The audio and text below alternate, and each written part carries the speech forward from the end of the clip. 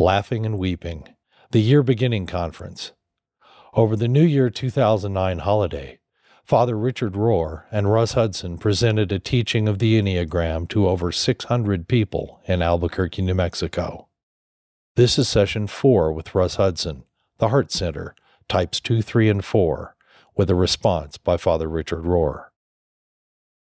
So we're speaking about the heart this morning, but I want to give one suggestion before we do that. That doesn't mean forget our bellies. In fact, this is not like switching channels or trying to become more whole as human beings. And the more you stay with what we learned and talked about yesterday, the more we breathe, relax, sense the body, feel the substance of ourselves here and now, that gives a foundation to the heart that lets the heart do what the heart needs to do. If we try to go straight for the heart without the support of our presence, without the support of our embodiment, we tend to get overwhelmed. And then we shut back down and get into our different little ego coping mechanisms. But if we want to really stay with our heart, we need to approach it from the body. Like it's a path up the mountain through the body to the heart. If you try to come top down, it doesn't really work too well.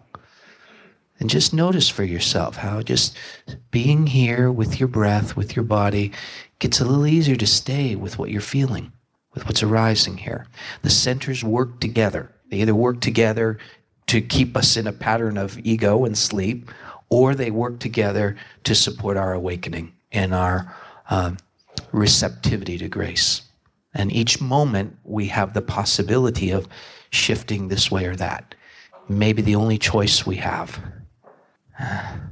So, yeah, and as you'll feel as we add each center, there can be a sense of coming together as a person. One thing that always sort of cracks me up a little bit, just habits we get into in the Enneagram world. People go around sort of like, well, I'm a belly type, or I'm a heart type, or I'm a head type, which is true, but then you don't exactly want to make that be who you are, if you see what I mean. It's like, why do you want to be a third of a person? Right? A human being is all three. The idea is an awake person is awake in their belly, awake in their heart, awake in their head. Now, we each have some capacities, something we're bringing to the party, and we each have issues. And you could even say that, well, to use the example of the heart, if I say I'm a heart type, in a certain way, my identification with certain issues of the heart prevents my heart from doing what it's here to do. I'm trying to make a self out of something, and so the heart can't. And same thing with the belly, same with the head. Like we're tying up the function of that intelligence in trying to keep a false self going. So it stops it from its full expression. And we'll see how that is as we look at these heart types today. So I began yesterday evening talking about the belly, or the instincts, and how this embodiment, what it means, and what it brings to us in terms of our sense of reality, our sense of presence, our sense of what's really here. The heart has a different function, and I touched on it briefly yesterday. It has a very different sense to it. The sense of the belly brings this fullness, substantiality, like a strength, a hardiness, a sense of aliveness, vividness, durability, a lot of things, will, strength, and the quality of being. The sense of the heart is lighter. It's far more delicate. It's far more refined. Anybody been around an infant any time recently? You ever look at it, how amazingly, exquisitely sensitive and delicate the awareness and presence of an infant is? Like the slightest little thing affects them. You think you're having a bad mood 2 rooms away. The infant notices, reacts to it. Well, here's the deal. Everyone in this room was one of those infants. And we're all really busted because we really are that refined, sensitive, and affected by everything. A lot of what our ego has done in effect is to say, wow, I'm too sensitive, can't deal with it. What's a good way to turn this all down? Right? Which is an intelligent thing to do if you're a little kid and you're trying to cope with these feelings and ways you are affected by things. It wasn't a mistake, but perhaps a bit of the baby got thrown out with the bathwater. And this wonderful intelligence of the heart got shut down for most of us in the process. Now, for those of you who think you're feeling people, I've got some bad news. What most of us call feelings are not the qualities of the heart that the Enneagram points to. If I may be blunt, what most of us call feelings are what psychologists would refer to as narcissistic reactions. You like me, I'm happy. You don't like me, I'm sad, I'm angry, I hate you. It's all about me, me, me, me, me, me, me. Right? And what you think about me. Right? So all that reactivity is not abiding in the heart. Any more than running around like a chicken with my head chopped off means I'm actually connected with my body. Doing a bunch of stuff doesn't mean I'm connected with my body. I'm connected with my body when I'm connected with my body. I'm connected with my heart when I'm connected with my heart. In a certain way, I would say that the reactivity of the heart is like a surface. It's like the waves on the top of the ocean, right? But you can, with presence, we can drop down deeper than those waves. And it doesn't exactly make us not have reactions, but it sort of smooths the surface a bit. And suddenly we discover this depth to the heart that's astonishing. We had no idea it was there. And when we come back to it, we remember, as we did with being in the body, like, oh, I forgot this was here. Everything I want. And the Sufis refer to the heart as an ocean. An ocean. And it's kind of like an ocean. And they also have this fun saying I love, that the heart is an ocean and the body is the beach. And if you want to go to the ocean, it's a good idea to go to the beach. Right? So people have thought about this for a long time. So what does the heart bring us? If we actually do abide in the heart, if we just let ourselves be still, be here, take that moment to actually sense into ourselves, sense into this space in our chest and breathe into it. We feel this exquisite sensitivity and delicacy. It's like the body establishes I am. It's the sense of I am. I am here. I am now. I exist. It brings me to the moment, the sacred now moment. The heart then tastes the quality of the moment, what's actually here. With exquisite awareness, the heart knows what's here. Now, there's certain things that are the central parts of the knowing of the heart. One of them is the quality of now. The quality, the taste, the fabric, the texture of this moment. We usually don't notice it at all. But if you actually are present, you can actually feel there's a quality to this moment, an atmosphere, a taste, a fragrance. Right? And every human being has the capacity to know that. It's like knowing spirit and grace isn't just like one homogenized thing. How boring would that be? Right? It's endlessly presenting different, perfectly attuned flavors, bringing just the right quality to the moment to help us blossom. And we can know that through our heart. The heart is the knower of truth. It's where we know something's true. We don't know something's true in our mind. As a head type, I can tell you, I can think about something, 1,000 different ways between now and the next hour. But I won't know what the truth is. The mind kind of says, I can see it this way, I can see it this way, I can look at it that way. The mind presents possibilities, but it doesn't know the truth. The heart knows the truth. Don't you notice that?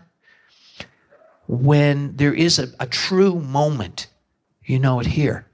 When somebody's being authentic and real with you, you know it here. If someone's saying something that's actually resonating in a way that you feel opened up, where do you know that? Right here. Heart knows the truth. So being in touch with it tells us the quality of our existence, tells us how we recognize the truth.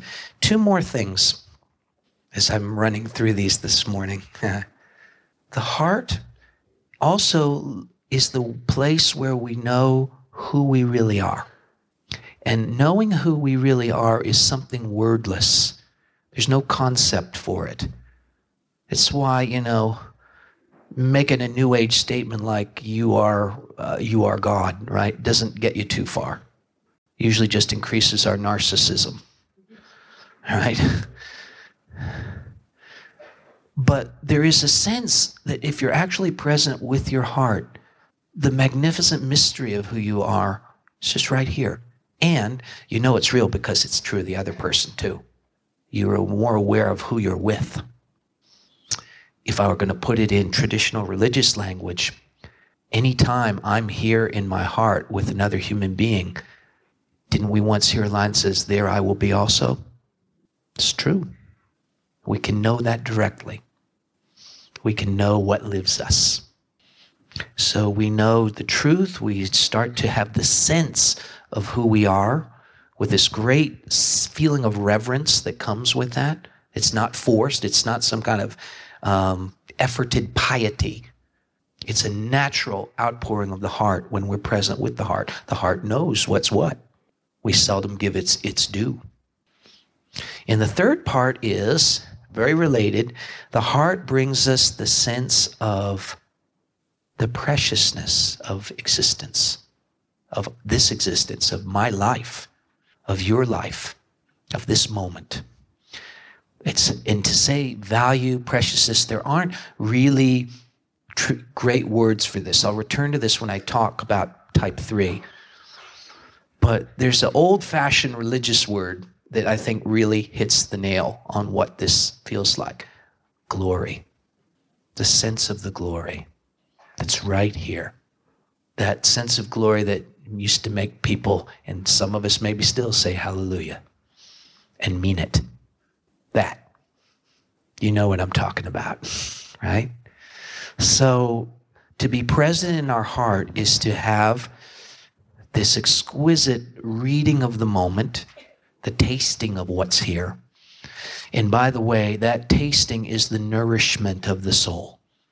It's what feeds and develops what's real in us instead of keeping our personality running. Any moment that we let ourselves be affected by this living sacred moment, by the gift of this life right now, something in us matures. Something in us is fed. Something in us gets the exact nourishment we need, where our soul is fed through the heart. So there's that nourishment. There is this sense of truth, truth being in one way the primary heart food. I do believe Jesus said the truth will set you free. And it brings this sense of who we really are and this sense of the preciousness, meaning, value, the glory of our existence. Now, take that all away. Just like the old Etch-a-Sketch. You got all that, just it's gone. And now you got to live your life. Horrible. Absolutely horrible. Painful.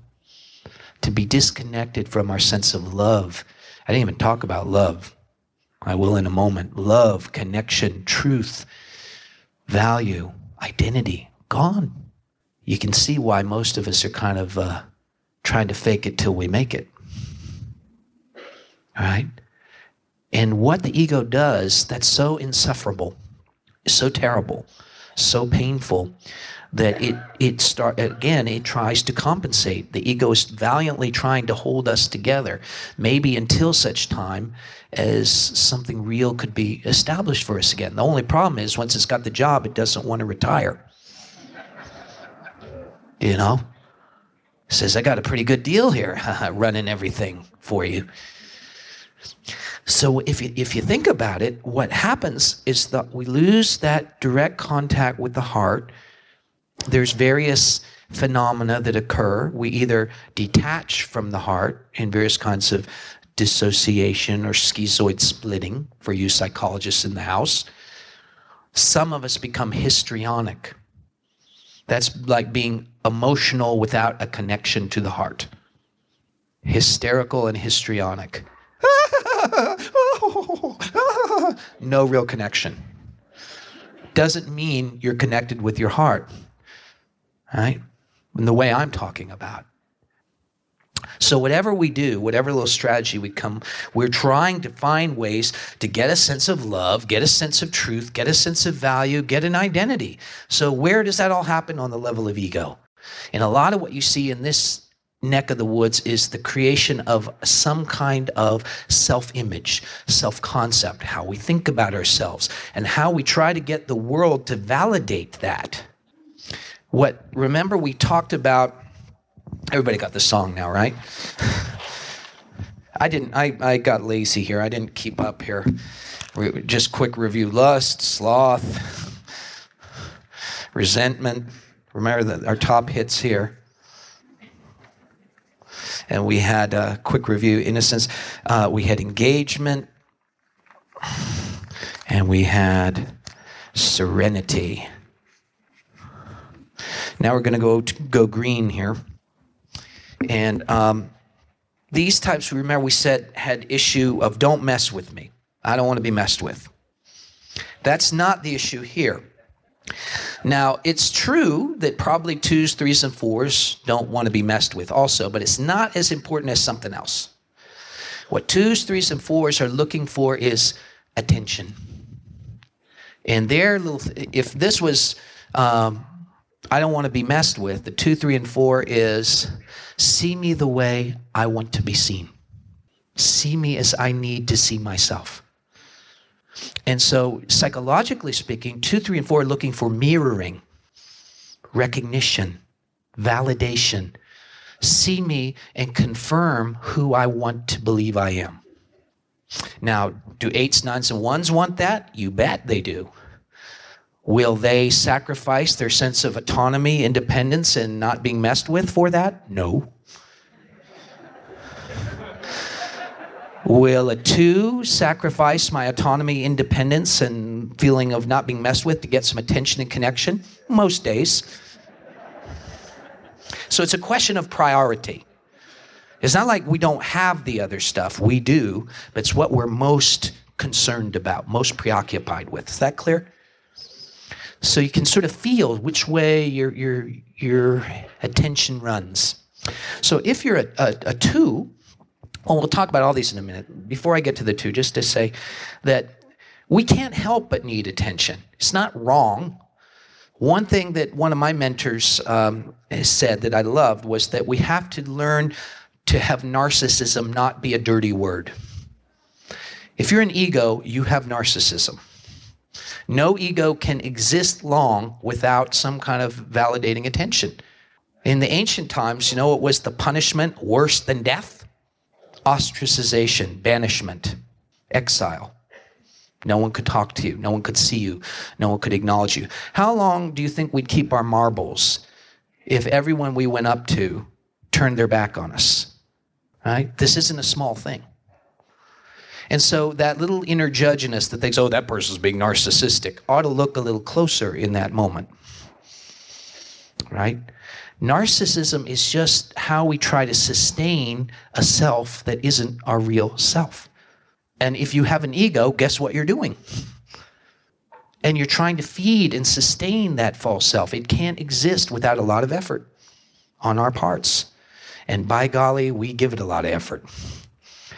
If we looked at how many minutes of our day we spend actually trying to sense into what's actually here and what's here in the other person, versus how many times we're worried about saying the right thing, looking good, making a certain impression, having people get how much we care about them, feeling hurt because they don't get us and so forth. It's not even close. It's not even close. I'd say it's like 1,000 to 1. And that's for us folks who've been doing some spiritual work. And if you think this isn't you, that in itself is something to examine.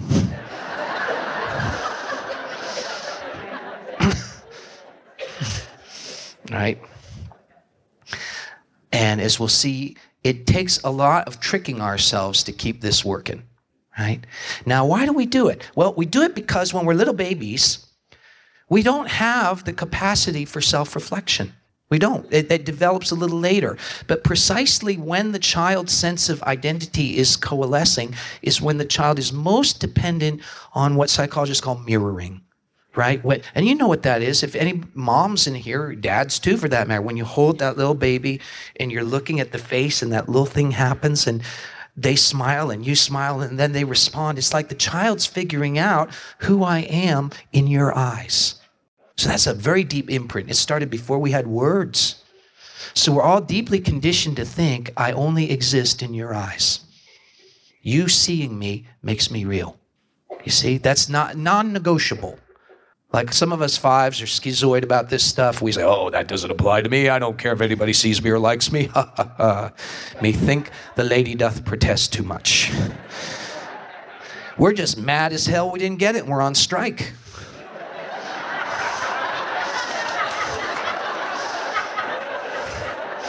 Yeah? Some of my 1 and 8 friends are going, yeah, We sort of sixes, we're sort of the anti-narcissists. You know, I'm not narcissistic. I hate when people show off. I'm just mad that they're getting away with it. Yeah? See? So, you know, we all have these issues. We got to be real about it. And part of this part of the work is being kind and gentle. And here's where some good laughing can come in, because there's plenty of room for tears here. Just how alienated we are from ourselves, how desperately we need this attention. And just being honest about that can do a lot for us. I say it's way healthier spiritually and psychologically to just notice, you know what, I'm desperate for your attention, than try to pretend that I'm not. You know? It's a step in the right direction. So that whole mirroring thing keeps us hooked on the idea that we got to get mirroring.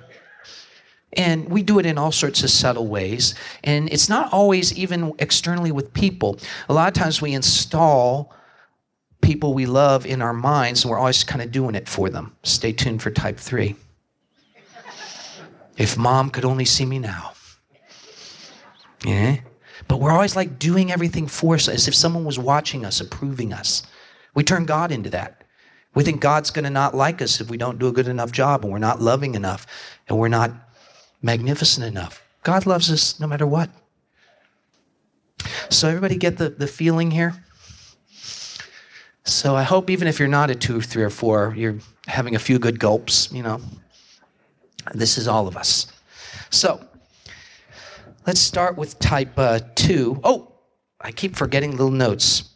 When we don't get the attention and validation, or we get the wrong kind, we have a different emotional reaction. It's not anger. I say in this zone, it's shame and hurt. The feeling of shame. That sense of, again, like when Adam and Eve ate from the tree, the knowledge of good and evil, and what reaction did they have? Did they become angry? They felt ashamed at their nakedness, right? Wanted to cover themselves. Right? So that deep sense of shame, inadequacy, deficiency, emptiness, like I'm not good enough and I never will be, eats at every ego. The more bravado I see in a person, the more I know that they're running from this feeling. How do we cope with that? Well, you get 3 menu choices. 3 ways to deal with that sense of shame, inadequacy, hurt inside. Again, why is it that we don't stampede back to the heart? Given the fact that, you know, we're going to find love and value and preciousness and our true identity. Why don't we? Because usually the first thing we encounter when we come in touch with our heart is the shame, deficiency, and hurt. And we bounce right back out again. We don't love ourselves enough to stay with it. And that's not, we can't blame ourselves. We don't know that there's anything on the other side, or we're just so convinced that such times as we have opened our heart, we remember things didn't always go so well. So we don't want to try it again. Make sense? So we need to be really kind with ourselves and others when we're looking at this part. It takes a lot of patience and gentleness.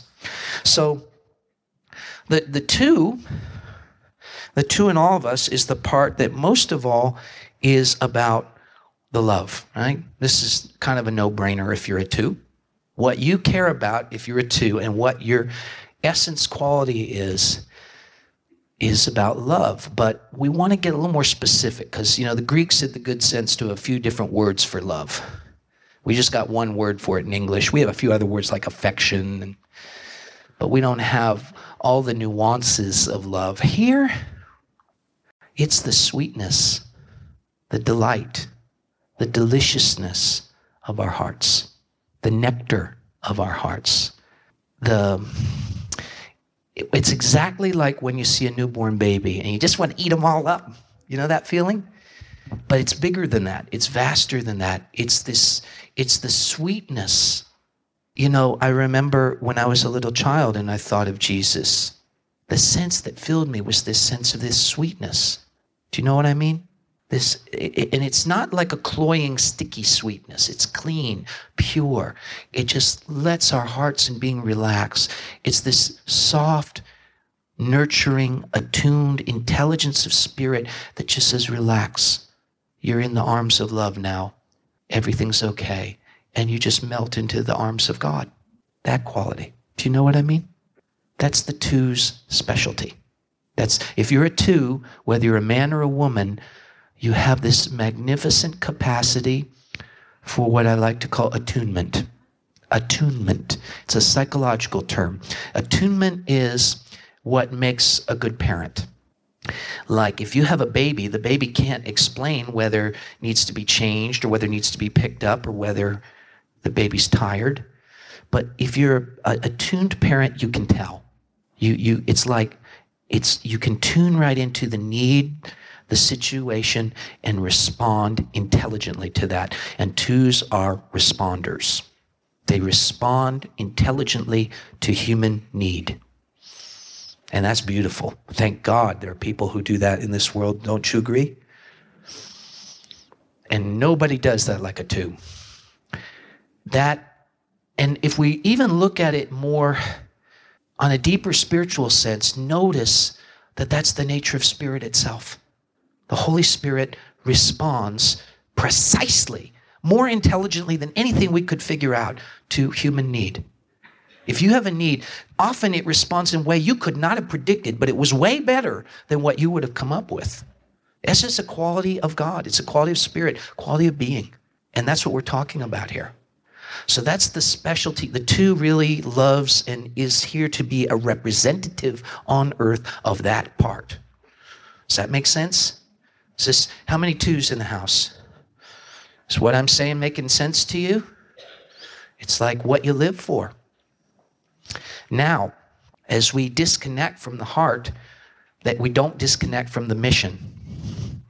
We still want to attune, but to the degree that we're not present, our attunement goes a bit off, for one thing, because we're not in touch with the source of it, and something much more terrible happens.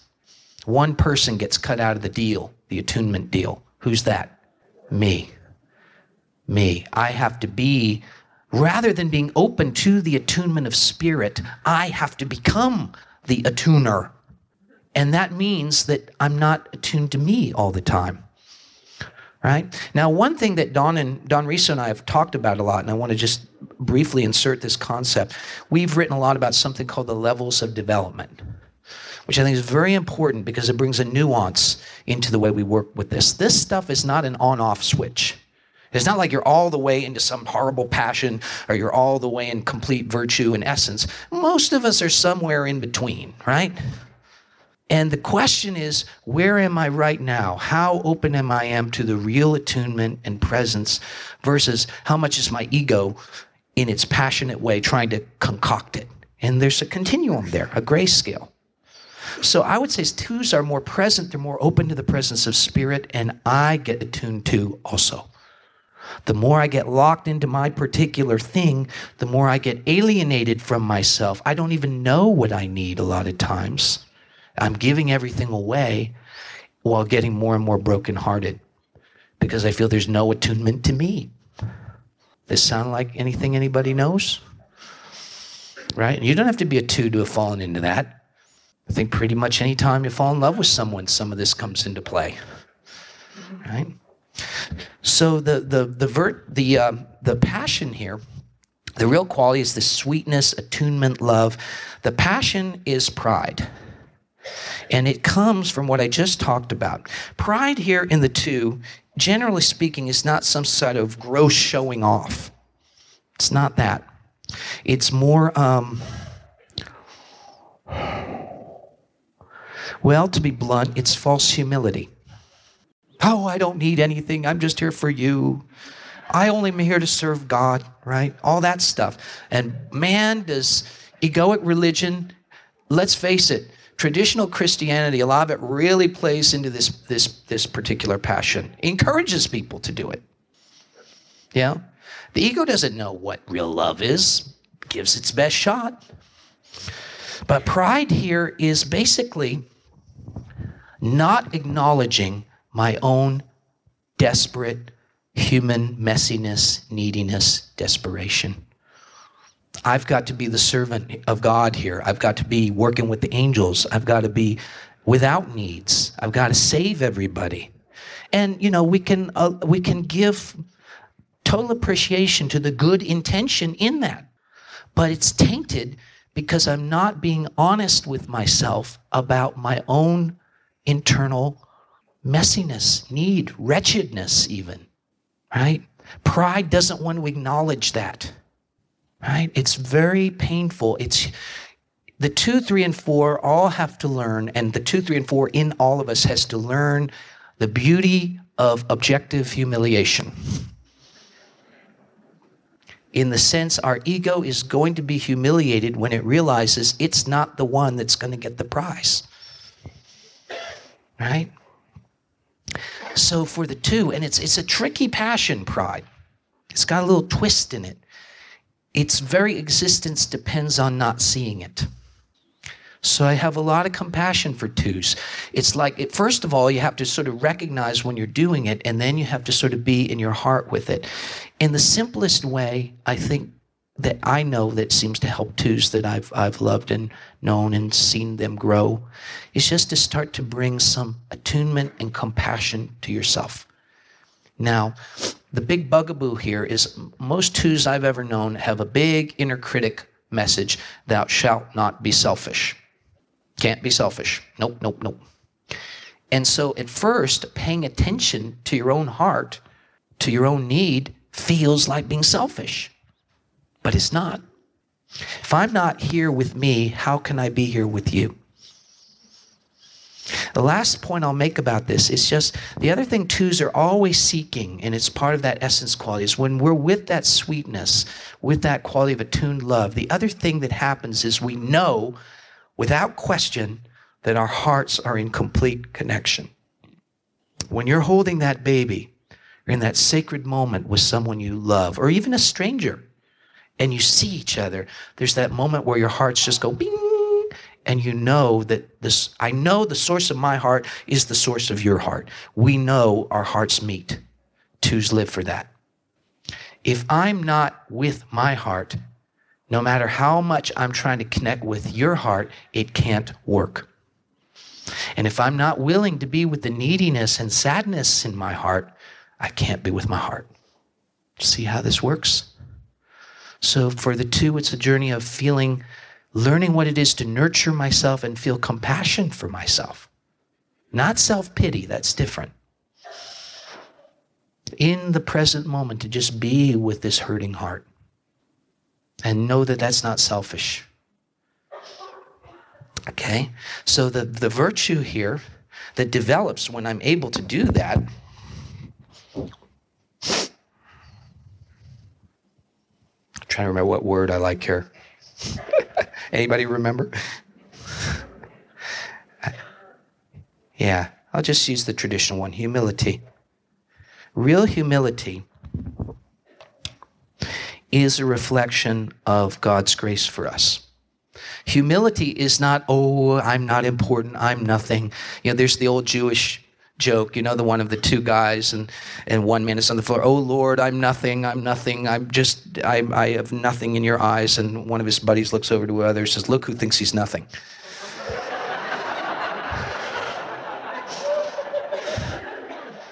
That's all a self-image. That's self-concept. And truth be told, it, as in the joke, it's trying to draw attention to itself. Please see how much I'm putting myself last. Right?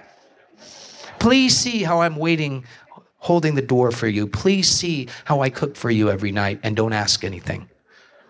Right? Now, it's not wrong to want that attention. This isn't to be judged. It's just to be seen and recognized. Real humility is exactly with that attunement and compassion.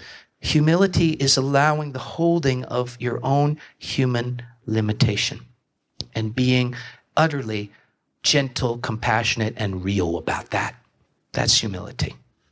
That's humility. Jesus had the good sense to take care of himself from time to time.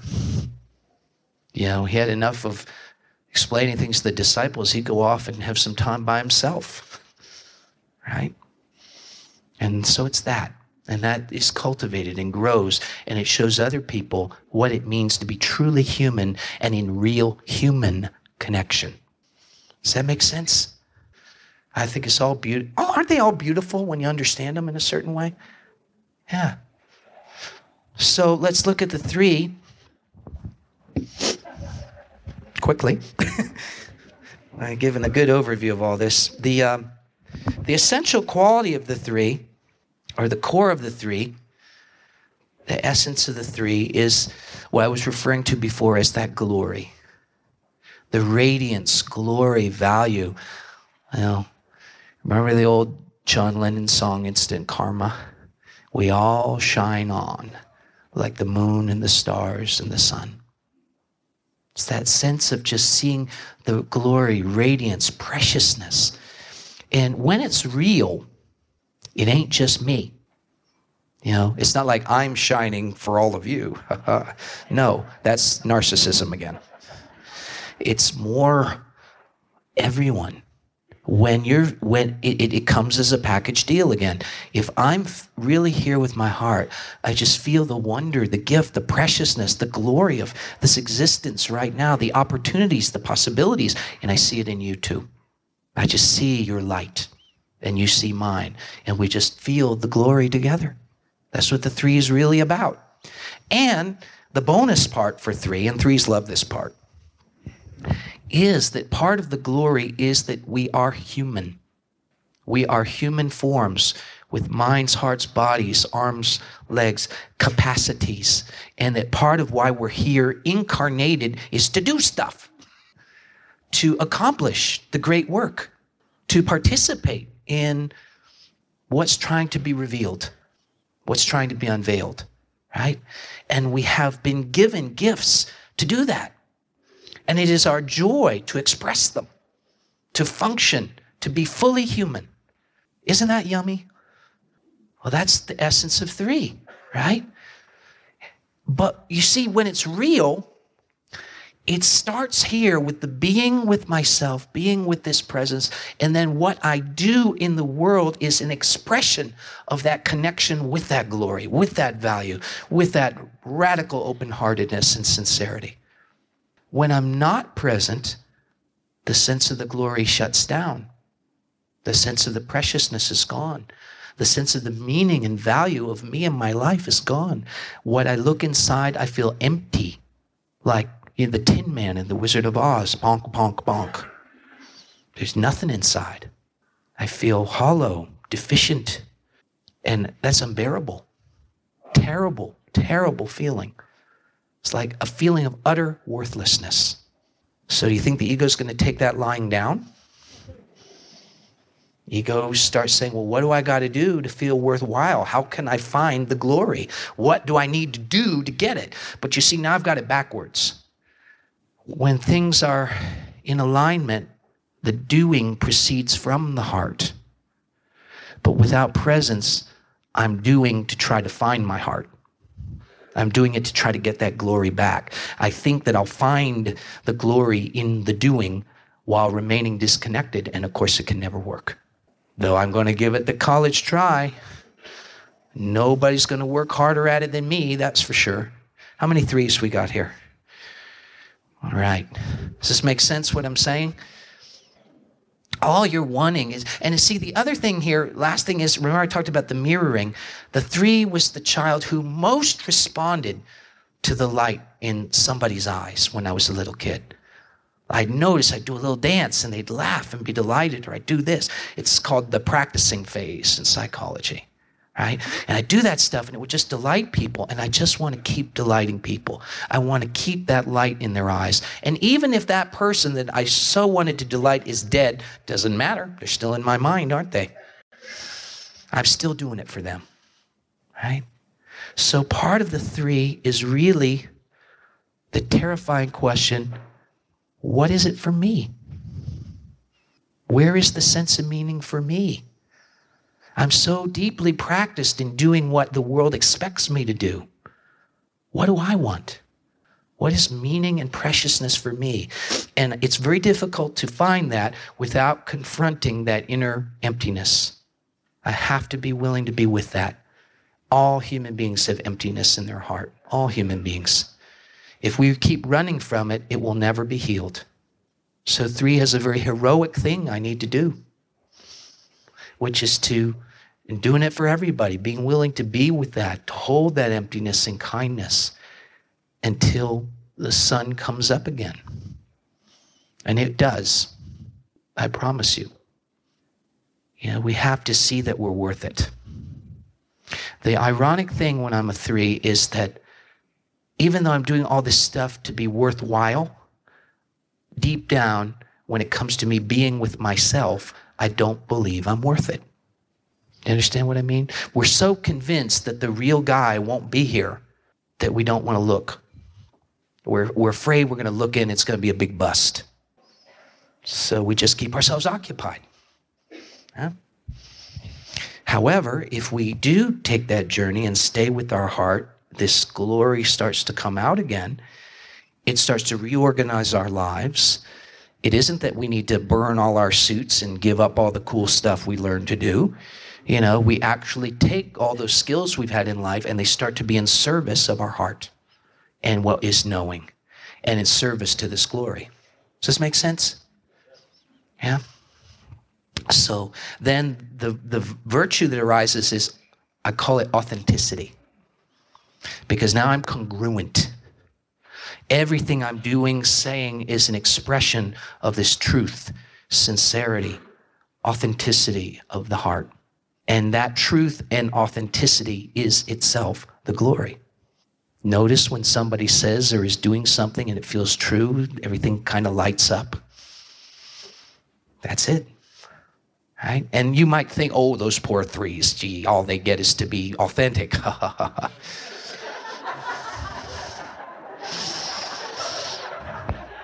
Do I have to say it?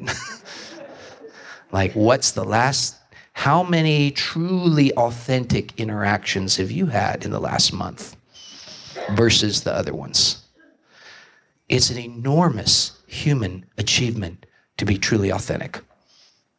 It would mean you knew something of who you were and who the other person was, instead of turning them into what we turn them into. Right?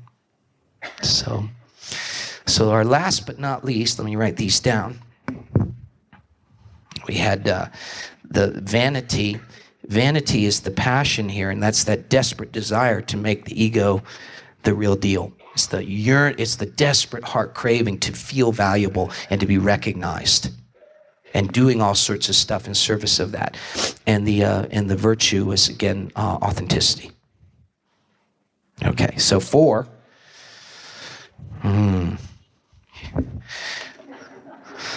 I have to take a deep breath.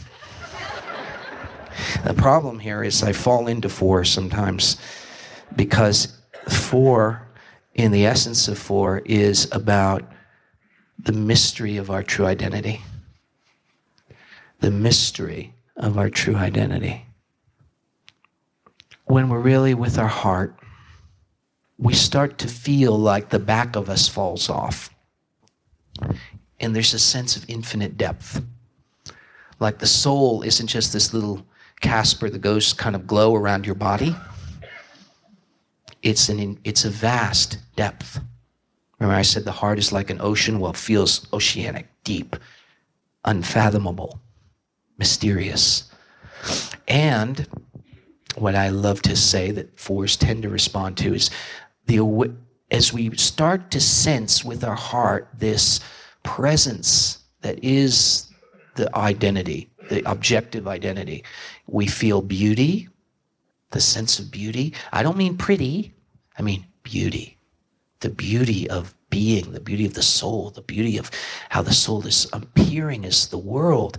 There's beauty, intimacy, and depth. And what, boy, oh boy, if there's something that fours live for, is beauty, intimacy, and depth.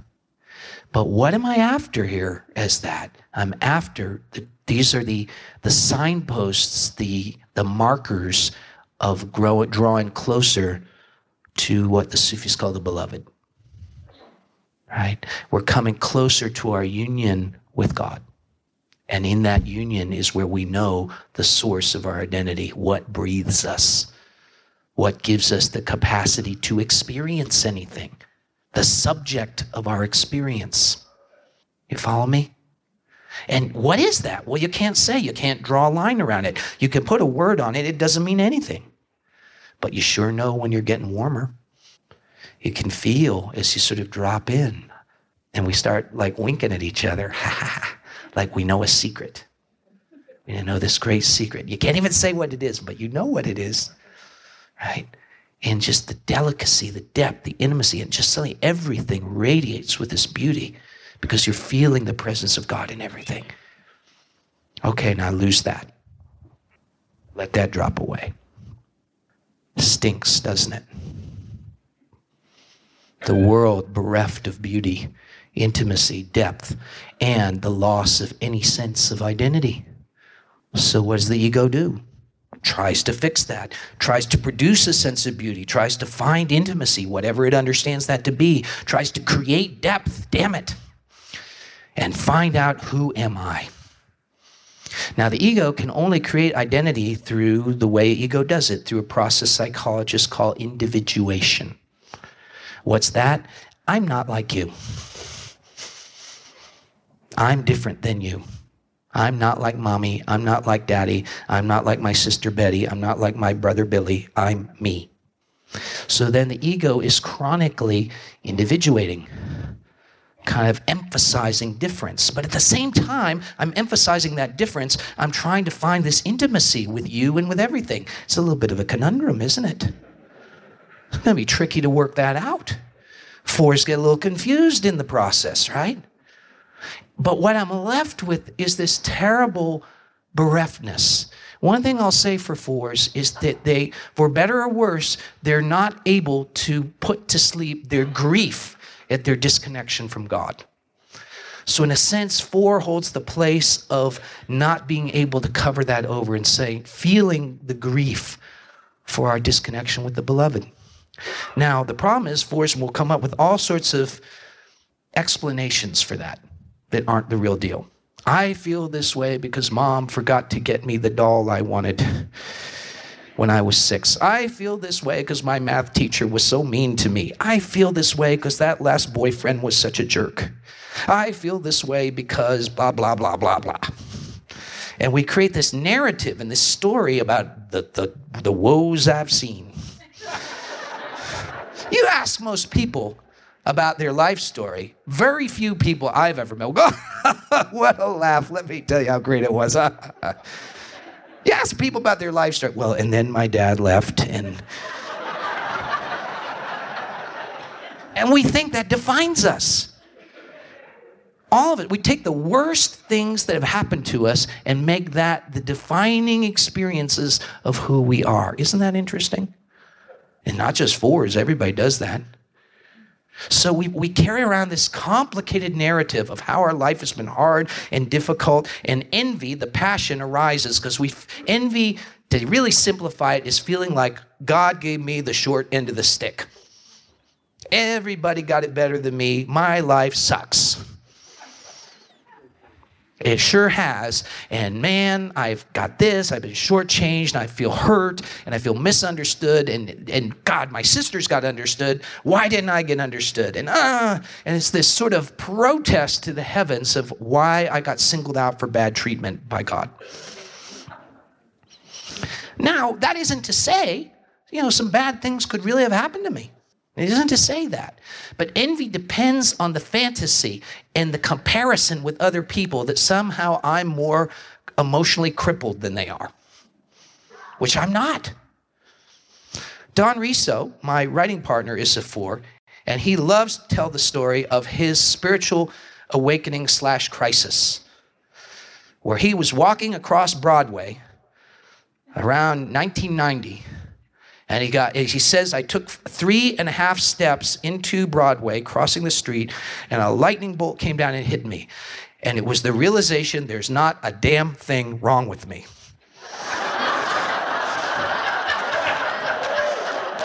And he says it was relieving and the most terrifying thought he had ever had. Because if that's true, who am I? My whole identity's been about how messed up I've been and how I can't get my life together. My romances, even when I've got one, I feel like I don't have one. And, all that stuff. Who am I then? If I'm okay, who am I? The punchline here is simply this. We all have gone through difficult experiences. Many of us have been traumatized. Truth be told, we've all had hurts. We've all been disappointed. One of my favorite quotes that we put in the Wisdom of the Enneagram book from, I believe, a psychologist named Andrew Barron was, it is difficult to love people who hurt and disappoint us, but there are no other kind of people.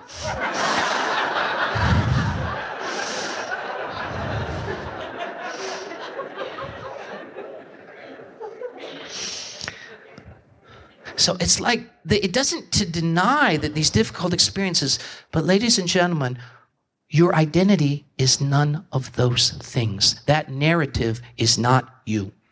What you are is a magnificent mystery, a manifestation of God existing now. And there's always the call of the beloved trying to call us home right now to this meeting of lovers. In this meeting of lovers, we find out who we are. And even in their despair, something in the 4 always knows and remembers that. This is the poetry of Rumi. This is some of the writings of St. Teresa of Avila. Right? This yearning, longing for the beloved. So when we get present, it doesn't mean necessarily that the longing goes away, but it gets purified as to what it actually is. And then we are gifted by the virtue of the 4, which is equanimity. Now, equanimity might sound like the same thing as serenity, but it's not. Serenity is this is what I get for saying a word and trying to spell another one at the same time.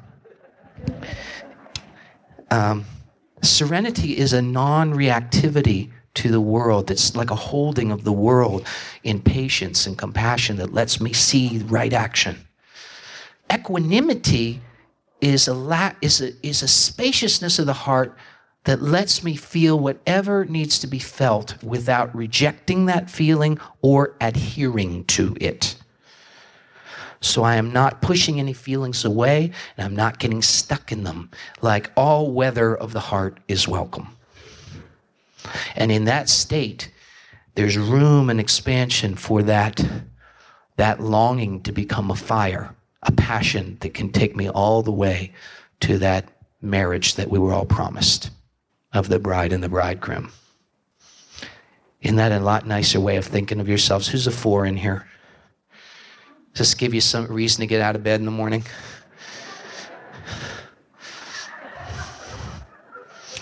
Yeah. It's holy. See, we're all oriented and wanting something real. We're just going about it in a way that can't work. So I'm a little over, so I want to end now. But I just invite you as we go through the rest of the day and as you're with other people, let's do a little practice. I invite you. As you're interacting with people, We tend to merge and want to talk and sort of keep each other's egos going and make sure that we're all intact. See what it might be as you see people, to actually see them. Take a moment before you speak. Actually see your neighbor, see your friend, see what's really here, and let yourselves drop into the place where we're already connected. See how that feels. Because if we can't be present with other people, it's going to be really hard to do what we're called to do. So thank you. See you in a little bit.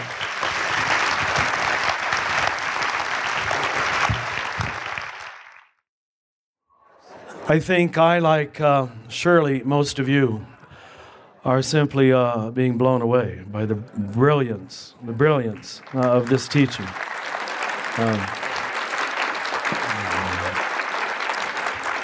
And I'm not saying that because I'm supposed to say that or something. I cannot believe the wonderful connections you're making for all of us, and especially the compassion you're giving us for humanity in general, and for ourselves, and the connection between the ability to find that compassion for ourselves and then to offer it to other people. They're just, what could be a greater gift than that? So, Russ, you've clearly done your work.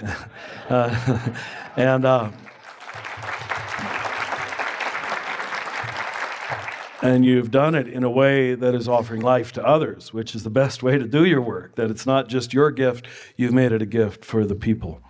So we all thank you tremendously. I'm in awe, and I'm going to be working with this material for months, I'm sure. I know it's just, it's very, very, very good, and I'm sure you're recognizing that.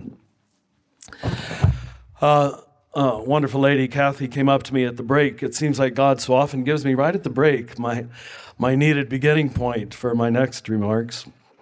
And she said, could what Russ is saying about the void or emptiness, which I so agree is in all of us, could that be the very same thing as non-dual consciousness, or at least an opening to it? And I said, you're right. I don't think I described non-dual consciousness well enough. I tried to say what it was not, and I tried to describe the way our polarity thinking works, that we tend to all think dualistically. But I think until you face that emptiness, you're probably not capable of non-dual consciousness. That's just brilliant. So the Holy Spirit sent you, Kathy, to tell me that. You see, what non-dual consciousness does is it agrees to live with the mysterious. It doesn't insist on knowing. And that's why I think Jesus praises faith so much, to live with a certain degree of not knowing. That everything does not have to be said. We can live with unsaying. And again, why I love your teaching, Russ, is you're giving us this sympathy, even though you're grasping for words to describe the phenomenology of the inner experience. You're not saying it in a dogmatic way. You're using subtle words that invite further knowing, deeper knowing. That's wisdom teaching, it seems to me.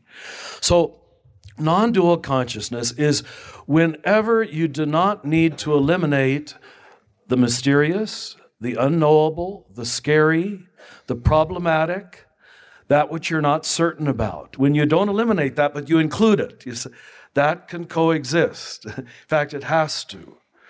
It seems to me when religion can start doing that, religion will again take on its proper humility before mystery.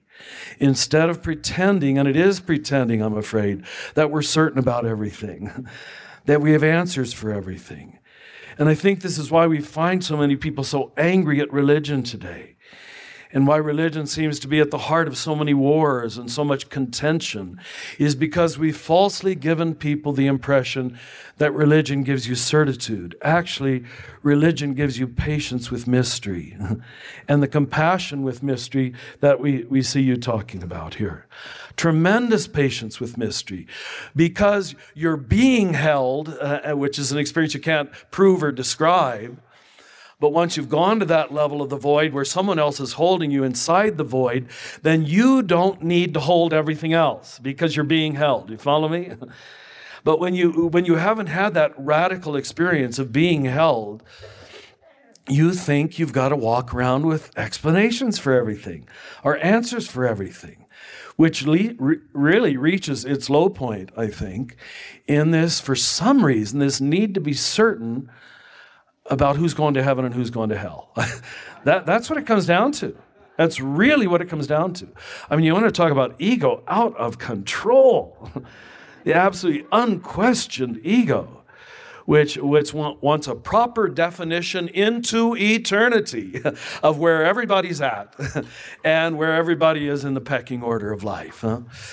We have not done the gospel, Jesus, the world, ourselves any service by offering them this level of religion.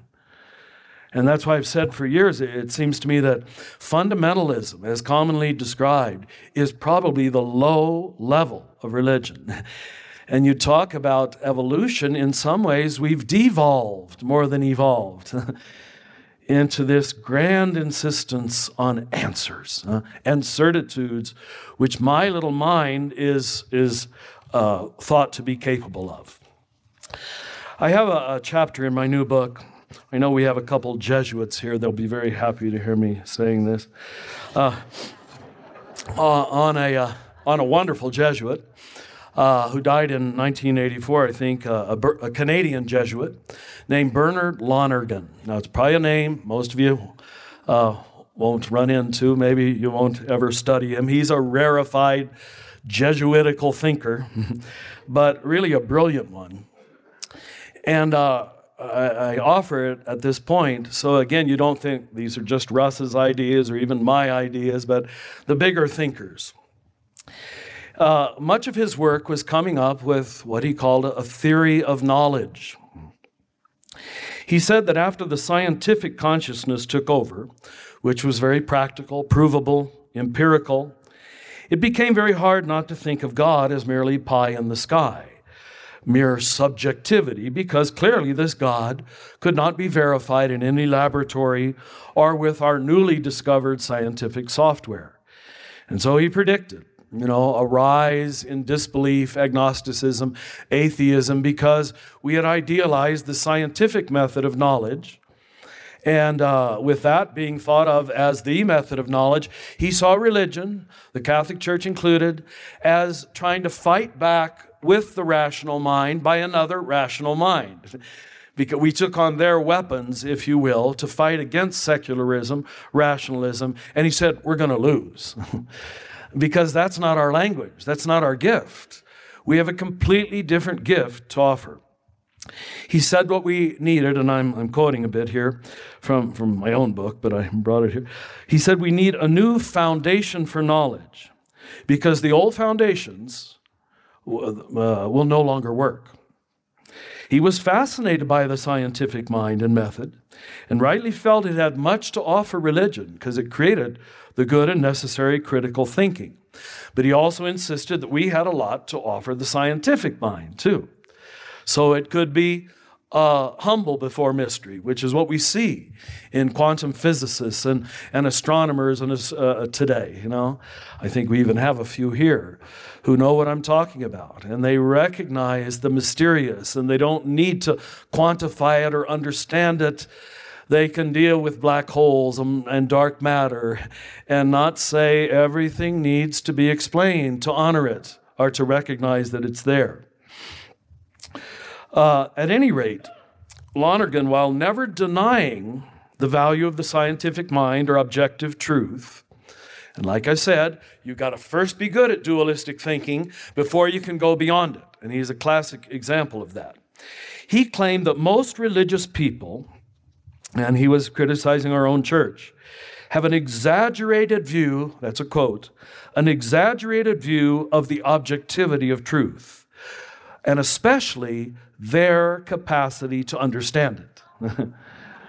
Right. So they insist there is objective truth. That's what fundamentalists love to say, and the Vatican loves to say. And okay, in principle, I agree with that. Yes. I'm not denying objective truth.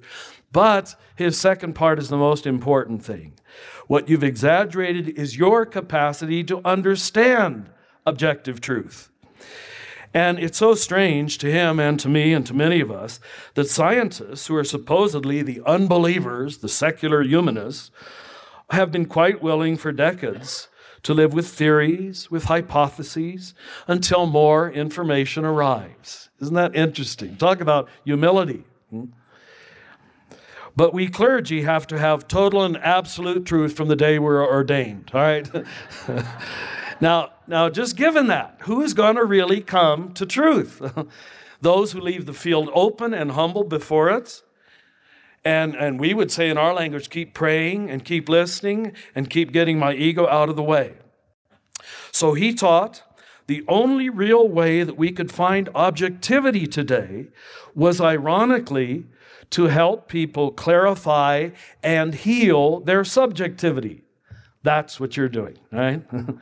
The only way you can help people find objectivity today, ironically, is to help them clarify and heal their subjectivity. It doesn't do any good to send out papal mandates, this is the objective truth. You understand? Because that's going to be heard on at least 9 different levels, we've learned here. Ken Wilber would say at least 9 different levels, not using the Enneagram. All the people with their theories of knowledge are saying there's 5, 6, 7, 8, 9, or 10 levels of consciousness. So there might be such a thing as objective truth, but everything that is received according to the manner of the receiver. And what the Enneagram is doing, I think what healthy religion is doing, is working with the receiver station. You understand? We're not denying objective truth. But it doesn't do much good to just keep throwing it out in forms of words and presume, because you got those words correct, everybody got it. Even so-called Orthodox Christians who say, I believe this. If you'd sit down with them, all right, take any doctrine or dogma you want, what does that really mean in your mind, right? And you get 55 different understandings. But all we insist on is believe it. Okay, I believe it. So we've all agreed to believe it. But what the Enneagram and teachers like Russ Hudson are having the courage to do is go underneath that and say, okay, we're not even going to fight you on that level. It's fine if you've got objective truth, but let's work with the soul. Let's work with the heart, with the gut, with the mind, and recognize all the way that it blocks it, resists it, opposes it. And yet I think what you're doing in your own unique way is that starting with the holy ideas is our enneagrammatic way of saying there is an objective beginning. Do you understand? It's our way of saying there is an original blessing. There is a starting point that's positive. And in this, we're very aligned with the first chapter of Genesis. God created it, and it was good. Right? God created it, and it was good. And as you note, if you read the creation story in Genesis, that is said on every day of creation except 2 of the days. I've said this here in previous years, but let me say it again in this context. If you go back to Genesis, reread it, in the day when earth is separated from heaven, it does not say it was very good. And when dark was separated from light, it does not say it was very good. Now, you want to talk about inspiration, all right?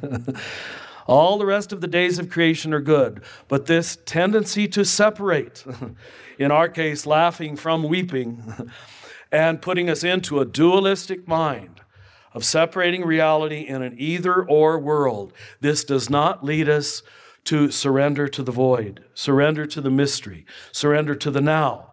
And the now always includes both. Every single now, if you'd be honest about it, has some things you like about it, but there's always a little bit that makes you uncomfortable, dissatisfied, impatient. If I could change it, I could change this. So those chairs you're sitting in, it'd be nice if they had arms, wouldn't it? Huh? I mean, you can find something wrong with every moment. Huh? Or you'd probably like it if I were a little taller or whatever. or if I wasn't bald or whatever. Everything is something, oh, I wish I could tweak that, you know. Now, I'm probably talking like a one. I surely am. Right? But I know it's true of all of us. We live inside of that eternal dissatisfaction.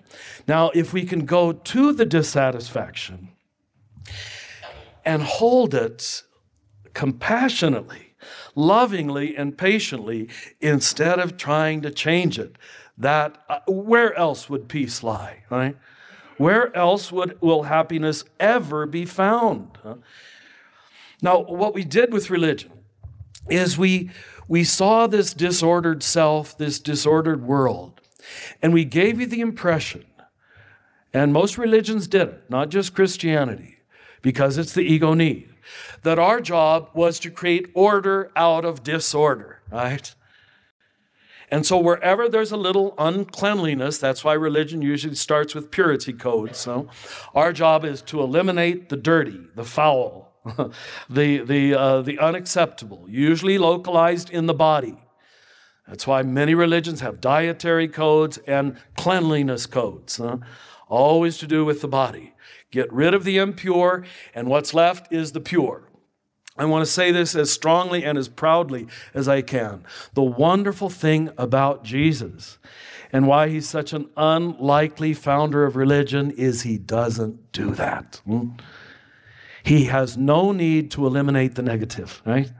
He has no need to create a little country club of superior people who are not weeping. He says, blessed are those who weep. He includes and it actually makes necessary the recognition of the negative and the wounded. So you could say, Jesus is not trying to make order out of a disordered world. That, in my opinion, always creates smug and destructive and eventually violent religion, right? What Jesus does is give you the insight, the freedom, the power, the grace to live gracefully inside of a disordered world. Because it always will be. It always will be. That's why we named our conference Laughing and Weeping at the same time, very often. Now, that doesn't mean that a certain degree of healing and order won't be brought about by your ability to hold them together within yourself. That's the mystery. That's the transformation. That you hold them together and you're still happy. You hold it together and you're not needing to eliminate the so-called dark people, homosexual people, bad people. You get rid of that eye that needs to look for the unsavory types, all right? The handicapped types, the unworthy types, the disabled types. Excuse me. We've wasted too many years there. But it's inevitably, it seems, where religion starts. That it thinks that that's the answer. And once you set out on that course, it never ends. Because you never get to this perfect world. And so what you have to do is invariably pare down to a smaller and I don't know if I can, I'll try. A smaller and smaller group of people who are just like you. That's what happens to most churches. As they go on, it's only white people, it's only white middle-class people, it's only white middle-class heterosexual people, it's only whatever it is, you know. And then this group smugly hold hands and call themselves saved, you know. It's sort of unbelievable when you think of it. This cannot be a pattern for the liberation of this planet. Do you understand? This will not save the world. This is no bridge building to anywhere. It is truly a bridge to nowhere that we heard about so much. It does not build bridges. It largely spends much of its time building walls, to keep out the other races, the other religions, anybody who isn't like me. So that's bad narcissism. I was very glad you described the good name of narcissism. It probably wouldn't be narcissism anymore, but still, to make the point, you have to say that, yeah. And there's the two sides to everything again. So I think what we're both trying to encourage you to do is to recognize that the Enneagram, like few other tools, refuses to eliminate the negative. In fact, in the early years, you remember, so many people dismissed the Enneagram because they said it's a negative system. Right? It's a negative system. It starts by teaching you to weep. And yet we became convinced that the wound that we were all signed with on our hands last night, the wound is not to be eliminated. In fact, it is the entranceway. This is genius. Now you find order through the embracing of the wound, the disorder, not the eliminating of disorder. This could reform. This will reform. I don't know what else will ever reform religion or politics, except this kind of non-dual thinking, where you hold the mysterious, you hold the unknowable, you hold the wound, you hold that which is broken and poor, to use Franciscan language, and you do not run from it, you do not deny it in yourself, or you do not need to eliminate it in other people before you can love them. Or as you said, we'll never love anybody. We will eventually find an excuse, and you will eventually find the broken, wounded, dark part of every single human being. And it will give you another excuse to circle the wagons around a smaller group of people till you discover that there's no one worth loving. So thank God, God does not love that way. God does not seem to need to eliminate the negative to love us. And for most of us, that is literally unthinkable because we don't know how to love that way. We have been trained to eliminate the dark side, and then that person is worthy of my love. Do you see? Where what grace does is absolutely break down that need. And I like it, Russ, that you keep saying that grace is most often experienced in the void. I wonder if it can be experienced any other way. When you let go of your logic, you let go of your dualistic explanations, you let go of your need to make it ordered, right, perfect, according to whatever your description of the right or the perfect might be. So I think I'll just leave it at that for now. But again, I want to repeat what I said the very first night, that for me, the weeping mode and the laughing mode are a different level of being than the fixing mode, the critiquing, the judging, the explaining, and the understanding. You see? It's a different mode of being where it kind of accepts reality in the full body blow that reality is. And at that point, you either laugh or cry. And the Enneagram, like few other tools, leads you, as you've been leading us, Russ, to these moments of just weeping over our beauty, that original goodness that we all are, and laughing over our sinfulness, almost the opposite of what we expected. Did you hear how I said it? Weeping over your beauty and laughing over your sinfulness. Maybe you would have thought I'd say it the other way. But I think when you see your true, that there's a part of you that is always loved, that is always known, that has always said yes to God, that's what we mean by the soul. That's the best definition of soul I can give to you. The part of you that is always known, that is always loved, that has always said yes to God. The part of you that is already with God, in union with God. No church gives you that. No sacrament gives you that. No priest gives you that. All we can do is remind you of that. Do you see? And when you learn how to draw your life from that source, when you learn how to live from that place and say, that's my true place. That's my original blessing. That's who I really am in God. That's who I really am in eternity. When you can more and more, and all things being equal, as life goes on, you should be learning how to trust that place, draw from that place, rely upon that place. Then heaven is not later, but it's now and tomorrow. Do you see? That repositions the entire nature of the spiritual journey. Thank you.